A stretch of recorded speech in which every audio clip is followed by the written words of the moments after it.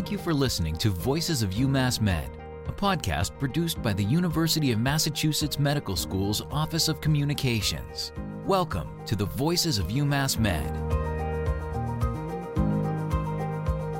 Every parent of school-age children knows just how true the saying is that it takes a village to raise a successful child.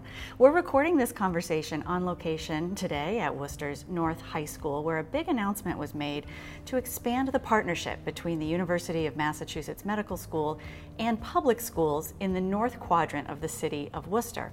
We have two guests today. Their names are Kola Akindele, Assistant Vice Chancellor for City and Community Relations at UMass Medical School. Welcome. Thank you. And Maura Mahoney, Manager of Social and Emotional Learning in the Worcester Public Schools. Welcome, Maura. Thank you. So we're really happy to be having this conversation today. Let's start by listening to a clip from the announcement made by Chancellor Michael Collins. It's a great privilege to announce that the University of Massachusetts Medical School North Quadrant Support Services Program is today awarding $38,000 in grants to teachers in our city schools. We see this as a very wonderful win-win situation. These grants, while individually modest in size, will allow teachers to meet their students' needs in new and exciting ways. Kola, tell us about these new teacher grants and how the idea came about. Yeah, so it came out of conversations we had with some of the school adjustment counselors and teachers as well, too. Many of them expressed the desire to do more with the students after school and in class, and to expand some of the learning experiences that students had. But, you know, there was limited resources to do those things. And when we asked them, you know, some of the, you know, when we started North Quadrant Support Services, we had this idea of sort of meeting some of the needs that existed in the quadrant. And when we asked them what their needs were, this sort of came up to the top of the list. So we thought, you know, one of the best ways we could strategically allocate our resources to meet those needs is to do these grants to sort of enrich classroom experiences for students and to provide funding for them to do it. So we're talking about $38,000 in all. $1,500 grants will go to most of the teachers, 27, and then 5 additional will get $1,000 grants, mostly for transportation. Can you give us a sense of, there were 70 applications for this, a lot of enthusiasm for it. Tough decisions, I would imagine. And what did you ultimately end up deciding to fund as a committee? So, you know, one thing we wanted to do, and we made this sort of our main priority, was to make sure we funded at least one application at one school, right? Because we wanted our impact to be felt, you know, quadrant-wide. So that was our number one priority.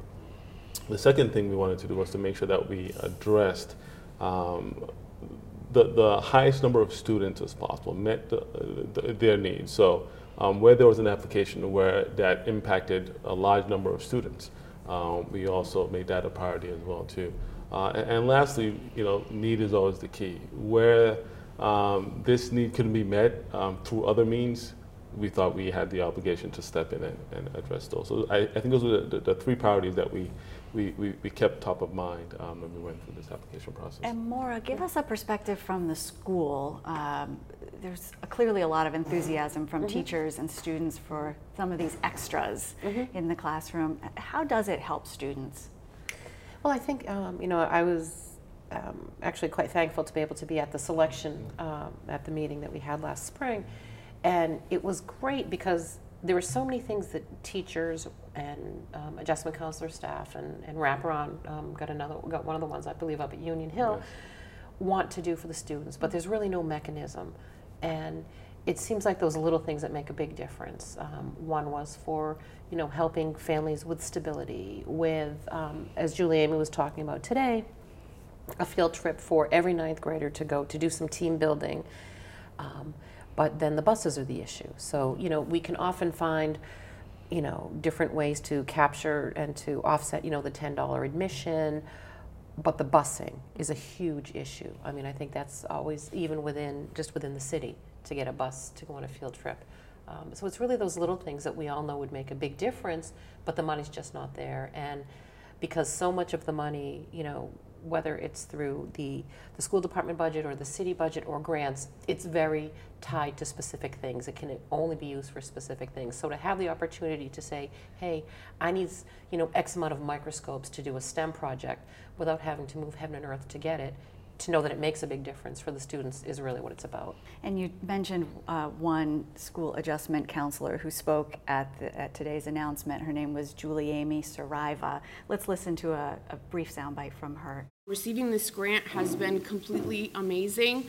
Here at North High School, this is our 5th year that we are taking our 9th grade students to what we call our Adventure Challenge experience. It's a partnership that we have with U Inc., where we allow all of our 9th grade students to go participate, learn leadership skills, really get to know their teachers outside of the classroom, and build relationships with one another. As we all know, 9th grade can be a really difficult transition for students, and this year is the first time ever that actually our transportation to provide for all 9th grade students will be fully paid for because of this grant, so we can make sure that all of our students are able to attend. So I thank you very much for that. Maura, give us a sense of the doors that, you know, these experiences can open up new doors for students that just aren't possible in the classroom.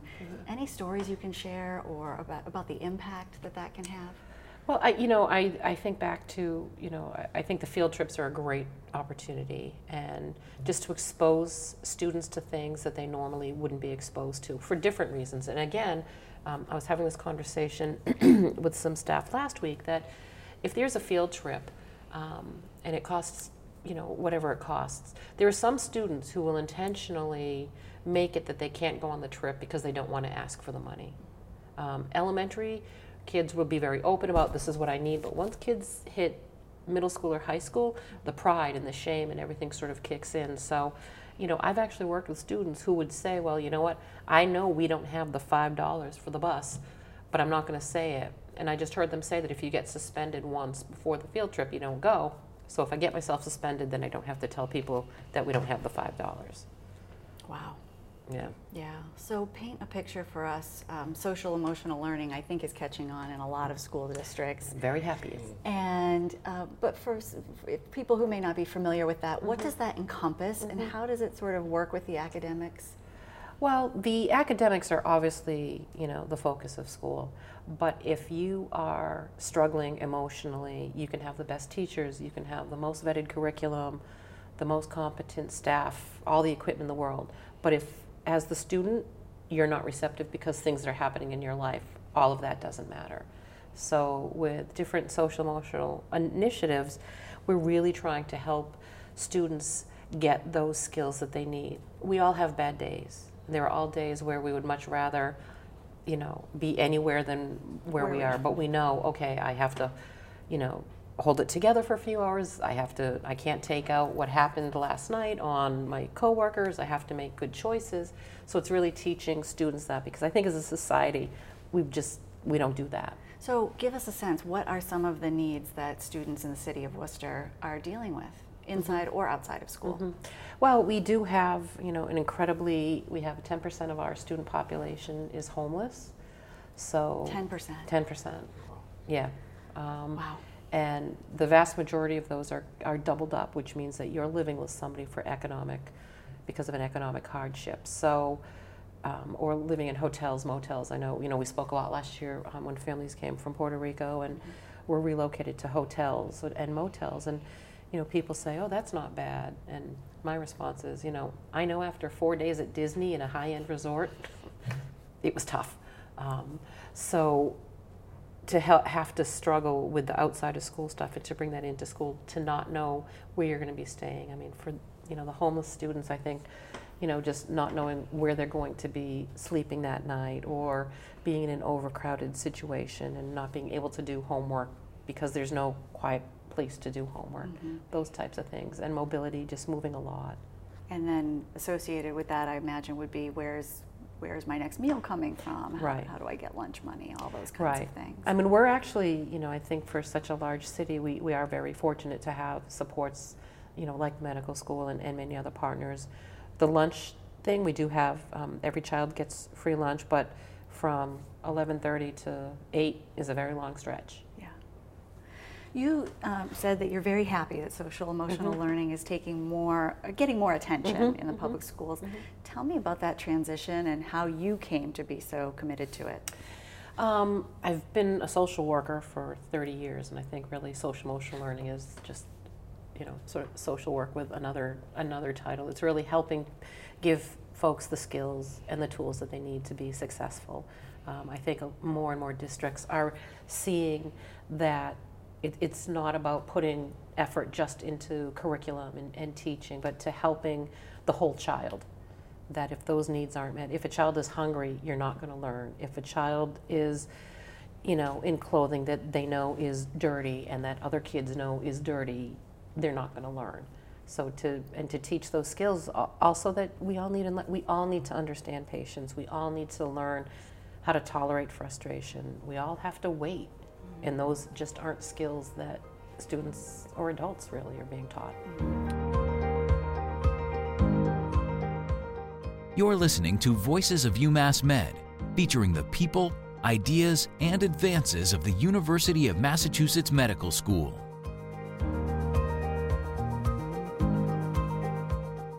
So many of the needs that students in this instance, but in particular, are really hidden. They're unseen. And so, Kola, can you tell us a little bit about how the North Quadrant Support Services Initiative that was started at the medical school seeks to sort of address some of those unmet, sometimes hidden needs? Yeah, so I think it's multiple folds. What we've done in the past is really had conversations with a lot of the school adjustment counselors and teachers to get a sense of what is hindering academic success in the public schools or in this quadrant. So, for example, what we've done in the past through a generous grant from the Remillard family was to install washers and dryers. We have, I think, washers and dryers in 5 schools, and this was to address, sort of an absenteeism problem. Kids were missing school because they had unclean clothes and didn't have the resources to wash their clothes. So we stepped in and provided washers and dryers at these 5 schools. I think we're in our 2nd year now of providing backpacks filled with school supplies to elementary school students to make sure that they start off the school year with all the tools that they need going forward.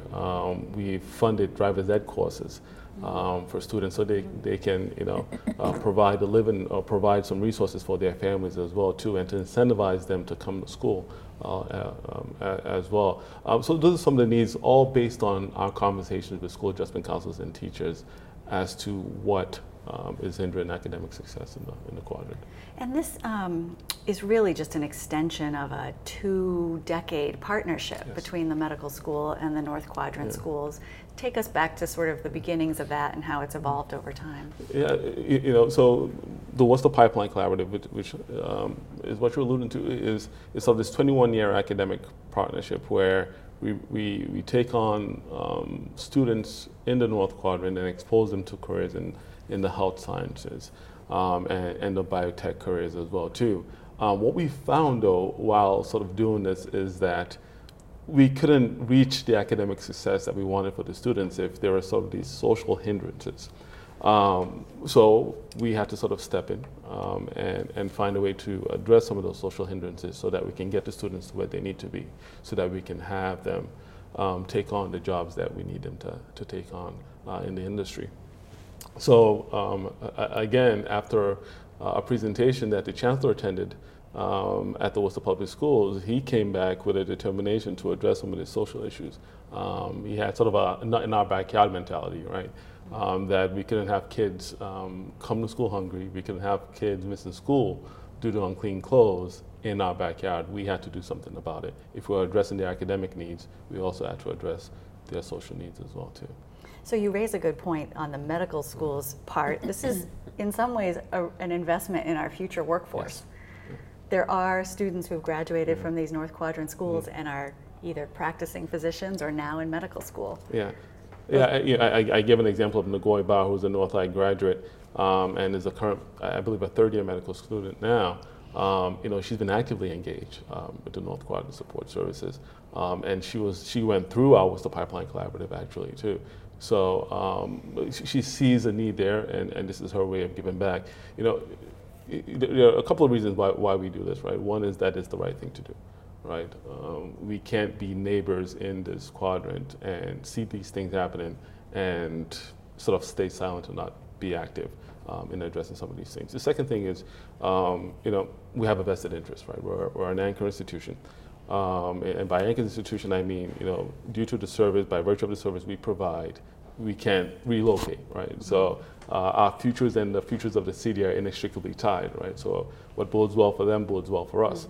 So we've got to find a way to address some of these issues that hinder academic success, because one, it does two things for us, right? If the schools are improved, we're able to attract top talented staff to our institution. Secondly, we're able to sort of prepare the next generation of people who will take on the job at our institution and make sure that they're adequately prepared to do that. So I think those are some of the two things that are top of mind when we decided to do these things. You acknowledged the generosity of the Remillard family. A couple years back, the Remillard family, with a $3 million gift, allowed the medical school to start a community service fund. But they weren't the only source of funding for these teacher grants. Can you talk a little bit about the inspiration of our staff and students? Yeah, the incredible generosity there. So, as you mentioned, the Remillard family allowed us to start off this North Quadrant support services. So we did the food pantries and the Washers Rise. We have a workplace charitable campaign that takes place every year. And we because we wanted to sustain the effort that we already started in the North Quadrant support services, we decided to sort of create a fund within our workplace charitable campaign to help us continue the work we're doing in the North Quadrant support services. We talked a little bit to our employees and our students about what we've done thus far. We showed them videos about what we've done thus far, and they heard about the impact, and they were inspired to raise more than $60,000 to sustain the work that we're doing in the North Quadrant support services. So we're incredibly grateful for their generosity. Maura, I would imagine that the challenges on your plate sometimes seem immense and overwhelming, but what would be your goal? What's a good day for you? I think that, the goal is really still to help people understand the need for these initiatives. And anytime we can, sort of move it in a little bit in that direction is wonderful. I mean, there are people who might think, excuse me, what's $1,000 for a teacher going to do? It makes a huge, huge difference. And it's starting it. I think that next year there's probably going to be even more and more applications as people hear about this being an option, because I think that, on my email, sort of the little inspirational quote that I have on the bottom is that we will find a way or make one. And I think that, opportunities like this are really giving our staff the opportunity to find ways to do what it is they want to do. So much of teaching is very structured, and the curriculum is set, and things that teachers have to do. And these are the things that really just let the teacher take it a step further, that they might want to do an experiment, that they might want to get the students out doing an activity, those types of things. So, as far as a good day is anytime we as a district are able to, meet one unmet need, whether it's money for the field trip, whether it's giving a mom, like, you can come into school and do the laundry instead of taking 10 hours and all your money to get it to the laundromat, if you can even find one anymore. So anytime we're able to do that to help a family and a child, then we are helping them with the academic success. And again, we could not do it without all our partners, because it takes a village. And fortunately, we're a big village with some very generous villagers. Thanks to both of you for making time to talk with us. Well, Thank you. You've been learning about the medical school's North Quadrant Support Services Initiative, a partnership with the Worcester Public Schools. Our guests were Kola Akindele, Assistant Vice Chancellor for City and Community Relations at UMass Medical School, and Maura Mahoney, Manager of Social Emotional Learning in the Worcester Public Schools. Thank you for listening. I'm Jennifer Berryman, Vice Chancellor for Communications at the University of Massachusetts Medical School. Thank you for listening to Voices of UMass Med, a podcast produced by the Office of Communications at the University of Massachusetts Medical School. Visit our website at umassmed.edu/news, where you can find all of our podcasts. And follow us on Facebook at UMass Med, on LinkedIn at University of Massachusetts Medical School, and on Twitter at UMass Medical.